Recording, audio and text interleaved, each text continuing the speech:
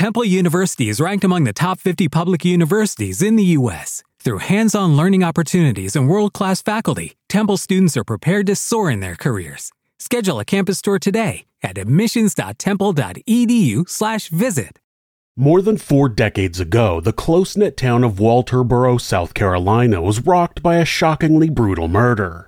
Even back then, Walterboro had its fair share of small-town crimes, but the stunned residents had never seen anything like this. With a beautiful young woman dead and a killer on the loose, the otherwise friendly townsfolk became far more fearful and suspicious than they'd ever been. After all, everyone in town had to wonder if the killer was someone they knew. This is Monsters.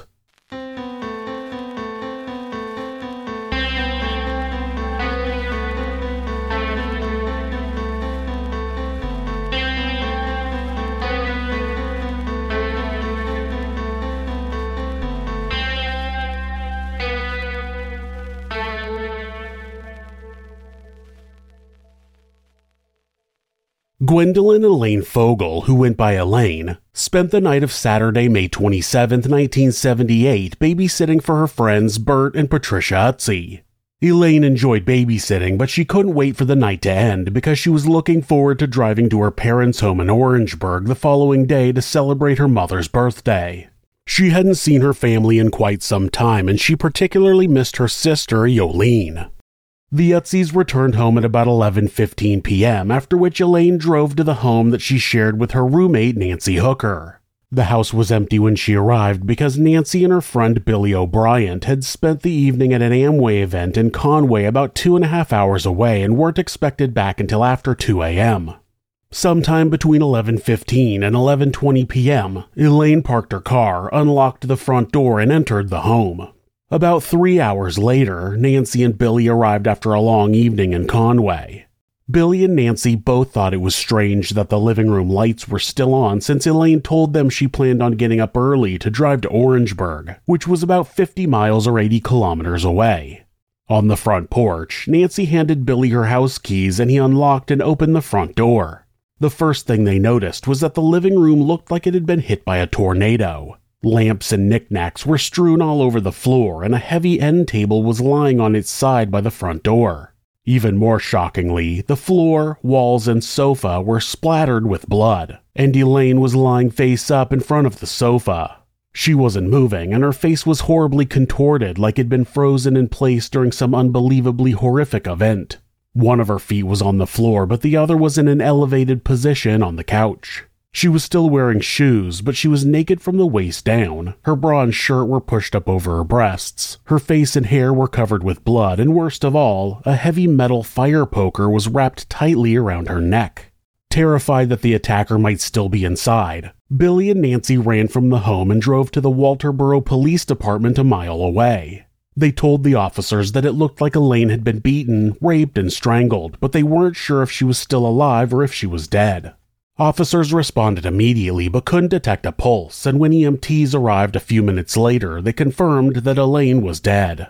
Lead investigator Lieutenant Robert Carter assumed that the attacker was already inside when Elaine got home because the front door was locked when Billy and Nancy arrived. That was confirmed when investigators found a dining room window that had been broken from the outside. After breaking it, the perpetrator had unlatched the window and climbed in. Investigators theorized that he heard Elaine's car coming or saw the headlights, hid behind the door, hit her with the lamp or fire poker when she walked in, then closed and relocked the door behind her. The blood trail showed that he dragged her from the door to the sofa where he removed her pants and underwear, pushed up her shirt and bra, and sexually assaulted her. Elaine's bedroom was also in a state of disarray, and her tiny traumatized dog was found shaking uncontrollably under the bed. Investigators also found a pair of underwear on the couch next to Elaine, and other pairs of various styles of undergarments in her roommate's bedroom. Elaine's car was still in the driveway, but her keys were never found. Eventually, her bloody jeans turned up on the roof of the back porch. The killer had apparently left through the back door and tossed them on the roof before disappearing into the darkness. Investigators had a relatively clear picture of how the attack had played out, but a number of questions still remained. First, nobody knew if the perpetrator's main intent was to sexually assault Elaine. If not, she may have interrupted a burglary and the sexual assault may have been a crime of opportunity. Either way, the poker around her neck and injuries on her body left little doubt that the murder was intentional. That night and into the following morning, investigators analyzed and photographed the crime scene and collected evidence they hoped would eventually lead to the arrest of the killer. Later, the coroner observed deep abrasions and contusions on Elaine's hands, fingers, and knuckles, all of which were defensive in nature. In other words, she'd been conscious during some of the attack and had put up quite a fight. Ultimately, the coroner concluded that Elaine's death had been caused by severe head injuries and strangulation, and the fire poker was the primary weapon. To ensure that no stone was left unturned, Walterboro's police chief requested assistance from Colton County Sheriff's Office and from the South Carolina Law Enforcement Division, or SLED. At the time, SLED was a statewide investigative agency that provided manpower and technical services to local, state, and federal authorities investigating crimes committed in South Carolina. SLED initially sent a bloodhound team from Columbia, but by the time the dogs arrived, the crime scene had been so trampled by police officers and investigators that they were unable to pick up the attacker's scent. Even so, authorities felt confident that the fingerprints, palm prints, blood, hair, and fluid samples taken from the crime scene would lead them to the killer. While most samples went to the Medical University of South Carolina's forensic lab, the original 35mm film taken at the crime scene was sent to SLED, where it was developed, cataloged, and analyzed. Shortly after discovering Elaine's body, the Walterboro Police Department contacted the Orangeburg Police Department to ask if they'd notify her parents. Orangeburg officer Gene Brandt was at the station when the call came in. As a friend of Elaine's Aunt Miriam and Uncle Jimmy, he knew he'd have to deliver the heartbreaking news himself. He immediately drove to their home and told them what had happened. From there, they called their pastor and asked him to accompany them to the Fogle residence. When they arrived, Elaine's parents, her sister Yolene and her husband Larry, were already sound asleep. After being awakened by a startling knock at 3 a.m., Elaine's parents knew something was horribly wrong when they saw Officer Brandt, Miriam, Jimmy, and their pastor standing on the front porch. After processing the dreadful news, Elaine's mother pointed out that her daughter had been attacked, sexually assaulted, and murdered the day before her birthday. Worse yet, the murder weapon was the very fire poker they'd given her as a housewarming gift. During the autopsy, the medical examiner had to get help to unbend the fire poker from around Elaine's neck. It'd been wrapped so tightly that the handle's distinct crosshatch pattern was permanently abraded into her flesh. The same pattern was visible where she'd been struck on her left arm and hand. The medical examiner removed a small portion of pubic hair and took oral, vaginal, and rectal smear samples to test for the presence of semen. Both the vaginal and rectal results came back positive, proving that Elaine had been sexually assaulted before she was killed. The medical examiner also removed skin from under her fingernails, so the perpetrator probably had scratches, gouges, and lacerations on his face, head, neck, and arms. The medical examiner also noted that some of the tissue appeared to contain pigment. This meant that the killer may have been a person of color, but on the other hand, the hair samples taken from the crime scene were all from a Caucasian. Either way, the manner of death was clearly homicide, and the killer was still on the loose. Investigators turned their attention to the people Elaine knew, worked with, and associated with. First, they contacted Elaine's employer, a prominent local physician named Dr. Flowers. He and his family were particularly distraught because they considered Elaine far more than just another employee. In fact, they trusted her enough to babysit their son, and Dr. Flowers described her as diligent, responsible, and likable. However, he was concerned that her keys were never found because he'd given her keys to the office. Because drug-related crimes had been on the rise in Walterboro, investigators thought the perpetrator might use the keys to break into Dr. Flowers' office and steal the medications that were stored on site. Another theory was that the attacker may have thought that Elaine had drugs in her home. However, that didn't make much sense because there was no indication that Elaine had ever stolen, used, or sold drugs. Either way, Dr. Flowers immediately changed the locks at his office, and no link between his employees, patients, and Elaine ever materialized. Investigators also questioned Elaine's friends, family members, and former fiancé, but they didn't believe any of them had anything to do with her murder. Elaine was born in Orangeburg, South Carolina on December 15, 1951 to Wells and Murtis Fogle. As a child, she was a friendly and compassionate tomboy who loved painting and drawing, being outdoors, and spending time with her family and friends. After graduating from technical school in 1972, she moved to Walterboro to work as a laboratory assistant at Colton Regional Hospital. Elaine quickly made new friends and became active in the community, but she ultimately accepted a new position with Dr. Flowers. After getting settled into her new job, she began taking night classes at Baptist College in Charleston because she wanted to get her bachelor's degree. She also enrolled in a number of art courses because she also dreamed of becoming an accomplished artist one day. Elaine also had a strong faith and was heavily involved in clubs and activities at the Episcopal Church in town. By all accounts, 26-year-old Elaine was a happy and well-adjusted young woman with lots of friends, a close family, a good job, and a bright future. Rita Schuler's passion for photography and law enforcement took her professional career in a number of distinct directions. As a young woman, she worked as a radiologic technologist for 12 years. During that time, her interest in forensics grew, and she assisted law enforcement officials by x-raying homicide victims' bodies. Then, in 1979, she fulfilled a lifelong dream by becoming a certified law enforcement officer and special agent with SLED's Forensic Photography Lab. At SLED, one of her primary responsibilities was assisting other local, state, and federal agencies. In many respects, it was Rita's dream job because she'd always had a strong sense of justice and liked helping people in need whenever she could. By then, she was already an experienced photographer, but she was thrilled that she'd be able to take additional courses at the FBI Academy in Quantico, Virginia. Rita learned more than she could have imagined in Quantico, and her new knowledge only reinforced the belief that it was often forensic photographers working in relative obscurity who cracked the toughest cases. That said, SLED's photo lab wasn't particularly advanced in the late 70s when Elaine's case file wound up on Rita's desk. One thing that immediately struck her was how much she and Elaine looked alike. They also had similar taste in clothes. She knew right away it was going to be personal.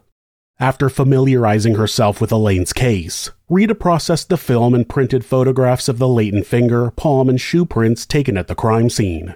Then, she pored over the images to see if she could find anything that investigators from the Walterboro Police Department had missed. Investigators initially compiled a list of locals with checkered pasts and criminal records. A number of suspects were interviewed and polygraphed, but they were all ultimately released. However, a 23-year-old man named Robert Allen remained at the top of the list of likely suspects. Ronald was an immensely strong 6-foot, 250-pound auto mechanic who lived with his wife Fran in a trailer just a stone's throw away from the house where Elaine was murdered. Ronald was definitely strong enough to bend a steel fire poker, and many of the officers and investigators working the case had dealt with him before. He was a drinker and a drug user with a violent temper, and unsurprisingly, his past was littered with assaults, burglaries, and DUIs. Once, Ronald stole a car in Michigan and led police on a high-speed chase into Ohio before officers cut him off and shot him in the neck. He recovered and did his time, but when Walterboro PD investigators stopped by to ask him if he knew anything about Elaine's murder, he said he didn't know her and that he'd never been in her house. Fran said that they'd both been asleep at home the night Elaine was killed. Then she told them that she'd seen a shirtless African-American man washing himself off with the hose in their backyard early the next morning. Investigators weren't sure if the story was true, but they took a boot and shoe that belonged to Ronald to check them against the prints taken from the crime scene.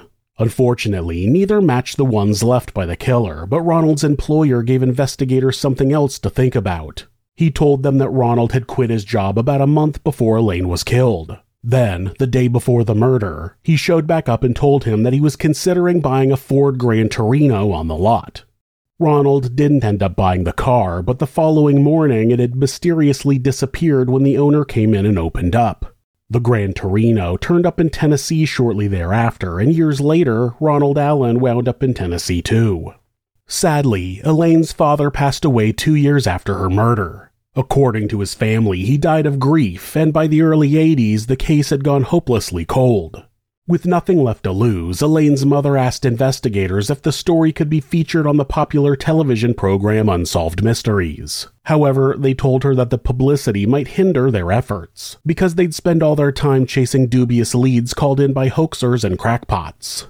Then, in early 1984, investigators got word that 2 inmates in state prison had information about the case and possibly even the identity of Elaine's killer. The prisoners did have intimate knowledge that hadn't been released to the public, but they either couldn't or wouldn't provide the name of the killer, and none of the information they passed along checked out. It wasn't until the late 80s SLED established an advanced profiling unit like the one featured in the 1991 blockbuster hit The Silence of the Lambs. Together, SLED and FBI agents created a profile to help investigators track down Elaine's killer. They determined that the perpetrator was probably a married white male between 24 and 30 years old with an extensive criminal record. There was also a high probability that he drank, used drugs, had problem with women and authority, and couldn't hold down a job for more than a month or 2. In other words, someone just like Ronald Allen. But even with a likely suspect like Ronald, the case ground to such a halt that by 1991, nearly everyone had given up hope that Elaine's killer would ever be brought to justice. Then, one night in late November, Elaine's 65-year-old mother, Myrtis, was awakened by a man's gruff voice outside her bedroom. She rose, peered out the window, and was instantly startled by a large black man staring back at her. She told him that she had a gun, and he said that he did too. Myrtis found that her phone was dead when she ran to the kitchen to call 911, and seconds later, the man kicked in the front door, threw her to the floor, and threatened to rape her. She told him that she had AIDS to scare him off, and it worked. He got up, ransacked the house, and pocketed a little money and a handful of inexpensive jewelry. But before he went, he told her he'd come back and kill her if she didn't stay on the floor until he was long gone. Later, Myrtis's niece took her to the Orangeburg County Sheriff's Department to report the incident. The perpetrator was never identified, but she always wondered if it was the same man who'd raped and killed her daughter. Like her father, Elaine's mother died in 1999, never knowing who killed her daughter. Rita Schuler retired from SLED in the fall of 2001, and the case lay dormant for a decade. Now with plenty of spare time on her hands, Rita decided to pursue another lifelong dream by becoming a writer. That was an exciting but daunting new chapter in her life because English had never been her best subject. To get the ball rolling, she began by doing what came naturally, chronicling the most unique and frustrating cases she worked during her time at SLED.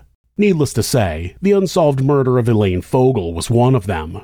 Elaine's case was more than 2 decades old at the dawn of the new millennium, but by then, SLED had a dedicated cold case division and national fingerprint and DNA databases were finally up and running. Investigators knew that the killer's fingerprints and DNA would have been entered into the database if he'd been arrested on other charges. Now, with a glimmer of hope, evidence gathered at the crime scene was reanalyzed and run through various databases for matches.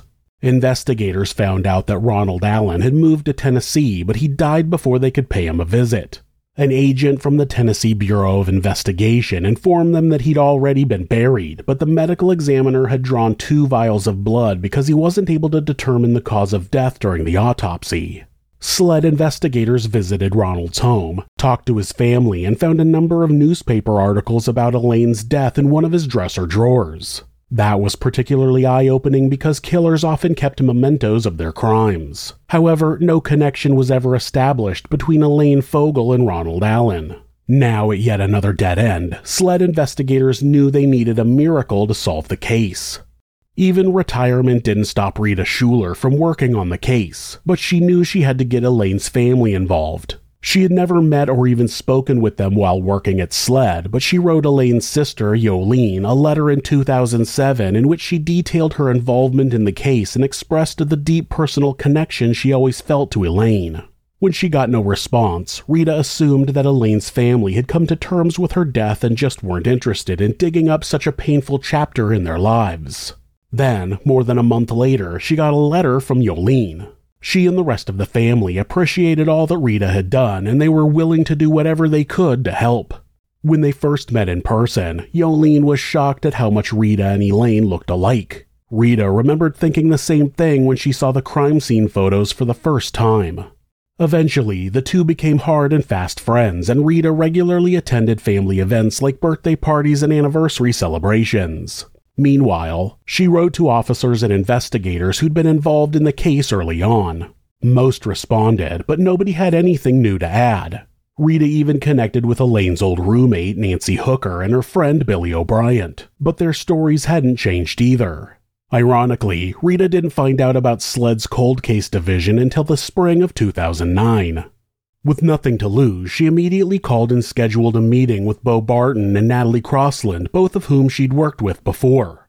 Rita presented them with some new information she'd uncovered and reminded them that new technology in the national fingerprint and DNA databases could blow the case wide open. They agreed, but Rita wasn't always in the loop because she had no official standing. Then one day she ran into Natalie Crossland at the grocery store. Natalie informed her that some of the original DNA samples taken from the crime scene had been resubmitted for additional forensic analysis. Natalie couldn't give her any specifics, but she said that the results could take the case in a promising new direction. Then, just when things were looking up, Rita found out that SLED's cold case division had been disbanded. Breaking the news to Elaine's family wasn't easy, but they weren't particularly surprised. They understood that most local and state police departments were understaffed and underfunded, and that 30-year-old cold cases just weren't priorities. Rita never gave up on solving Elaine's murder, but she eventually moved to the coast and focused on her writing. Then, in May of 2015, Yolene called with some remarkable news. She was just informed that the Walterboro Police Department had appointed a seasoned investigator to review Elaine's case file. Shortly thereafter, Rita picked up the phone and called Corporal Gene Johnson to ask what she could do to help. Corporal Johnson had only been 13 years old when Elaine was murdered, but he was just as passionate about the case as Rita was. During their short conversation, Rita made such a positive impression that he asked her if she'd like to join the investigation as a voluntary unpaid consultant. She jumped at the opportunity, but picking up where she left off wouldn't be easy. Since she and Corporal Johnson had a lot of catching up to do, they began by reviewing each report and poring over every statement to see if they could find anything that might have been overlooked. One thing that jumped out was that the original pathology report mentioned a number of semen swabs that hadn't been analyzed using the DNA isolation techniques that were developed years after the crime was committed. Worse yet, the samples may have been misplaced altogether. Luckily, a mixed DNA sample taken from the underwear found on the couch by Elaine's body had been resubmitted for additional analysis, and surprisingly, the results excluded Ronald Allen. Now with a bona fide DNA sample, Rita and Corporal Johnson went to see Elaine's old fiancé to see if it was his semen in Elaine's underwear. He told them that he was in Elaine's home frequently during their engagement and that his DNA was probably all over the place. But after consulting with an attorney, he agreed to provide a cheek swab, and it proved that the semen wasn't his. Meanwhile, another series of promising tips began trickling in. One woman claimed that a shady local police officer had been interested in Elaine in the late 70s and that he'd abruptly moved to Florida shortly after her murder. Then two more tipsters mentioned the same police officer. Corporal Johnson tracked him down as well, but just like Ronald, he had recently passed away and no link to Elaine was ever established. Shortly thereafter, Billy O'Brien got a bizarre letter with a Georgia postmark. It contained a photo of Elaine that had been released by the press with a short note that said, quote, "You know who this is, do the right thing." Billy took the letter to the Walterboro Police Department and told Rita and Corporal Johnson that he had no idea what it meant, who sent it, or why. Billy also provided a cheek swab that came back negative against the male DNA from the crime scene. Later, Dr. Flower's son got a similar letter, but he was just as baffled as Billy O'Brien. In the end, investigators concluded that the letters had been sent by a hoaxer with too much free time on their hands. By August of 2015, Rita Schuler and Corporal Johnson had cleared every suspect, chased down every lead, and rechecked every report. Despite amazing advances in technology, the DNA evidence taken from the crime scene hadn't gotten them any closer to catching Elaine's killer. Instead of continuing down the same road, they decided to focus on latent finger and palm prints. Almost as an afterthought, an old colleague of Rita's ran a number of prints through AFIS, the FBI's integrated automated fingerprint identification system. Miraculously, one came back as a match for a 58-year-old African-American man named James Willie Butterfield. That was surprising because profilers assumed that the killer was white, but Willie had an arrest record dating all the way back to 1979, and Corporal Johnson had personally arrested him in 2002 for assaulting a female neighbor. The victim survived the attack and told investigators that Willie had threatened to kill her. On top of that, he also told her she wouldn't be the first woman he killed. Corporal Johnson couldn't track Willie down, but his sister told him that he had been found incompetent to stand trial after being charged with a serious crime, and that the judge sent him to a mental health facility in Columbia, South Carolina. Willie's fingerprints placed him at the scene of the crime, but any good defense attorney would argue that it didn't prove that he killed Elaine, or even that he was in the home the night she was sexually assaulted and murdered. What investigators needed was a sample of Willie's DNA.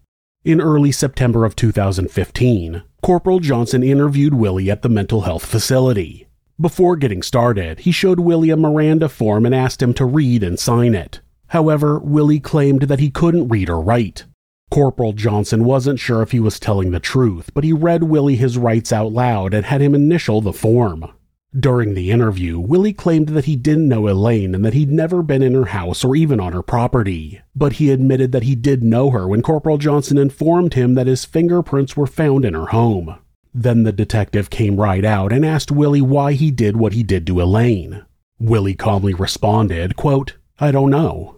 Luckily, Willie allowed Corporal Johnson to take a cheek swab right before asking for a lawyer and ending the interview. At about 10 a.m. on September 18th, Rita got a short text from Johnson. It read, quote, "We got a match on Butterfield. Call you later." Willie Butterfield willingly gave up a cheek swab, but since he'd been deemed incompetent by a court, he would be challenged and possibly thrown out if the case ever went to trial. What they needed was a sample of Willie's DNA that had been taken before he was declared incompetent. Luckily, they tracked down a sample from 2010 before the arrest that landed him in the mental health facility. On October 22, 2015, Corporal Johnson and Rita got the results they'd been hoping for. It was Willie Butterfield's DNA in Elaine's underwear. Now the investigators had matches for Willie's fingerprints and DNA, but the district attorney prohibited them from sharing the news with Elaine's family until all the legal issues had been addressed. In the end, Willie was charged with burglary, criminal sexual conduct, and murder. In early December, Corporal Johnson contacted Elaine and told her that they wanted her and her family to meet him and Rita at the Walterboro Police Department. On the way, Rita bought 2 red roses. The atmosphere was tense and emotionally charged as everyone sat around the big table in the police department's conference room. Everyone felt it. Something big was finally about to happen. Since he was the lead investigator, Corporal Johnson told everyone that Elaine's killer had been charged and arrested. After the sobs subsided, Rita gave both roses to Elaine. She said one was for her and the other was for her beloved sister. On December 3rd, the local paper ran a long overdue story with the headline, "Man Charged in 1978 Murder of Orangeburg Native." A judge ordered Willie to remain in the mental health facility until the trial, but he also ordered another psychiatric evaluation. Meanwhile, a preliminary hearing was held in March of 2016 to determine if there was enough evidence to proceed with a criminal trial. On the stand, Corporal Johnson told the court how the case had developed over the previous 30-plus years. He also said that Willie Butterfield's name had been on a list of potential suspects early on, but that no link was ever established until the national fingerprint and DNA databases were online years later. Willie wasn't present at the preliminary trial, but Rita, Corporal Johnson, and Elaine's family couldn't have been any happier when the judge ruled that there was enough evidence for a criminal trial. Later, Willie refused to cooperate with the psychiatrist tasked with evaluating his mental state. The public defender argued that he wasn't being uncooperative, but that he was incapable of understanding what was happening and answering the questions the psychiatrist asked. Nonetheless, the judge ordered another evaluation, and that time the psychiatrist found him incompetent to stand trial. He also noted that the chances of Willie ever being competent were slim. Now, instead of a criminal trial, the judge had little choice but to remand him to the mental health facility indefinitely. Sadly, he also ordered that the charges against Willie be dismissed, but he made it clear that they'd be refiled if his mental state ever improved. The ruling was a bitter pill for Rita, Corporal Johnson, and Elaine's family, but at the very least, Willie would either die in the mental health facility or one day stand trial for the heinous crime he committed all the way back in 1978. Despite not getting justice for the sexual assault and murder of Elaine, at the very least, a violent monster was off the streets, likely for good.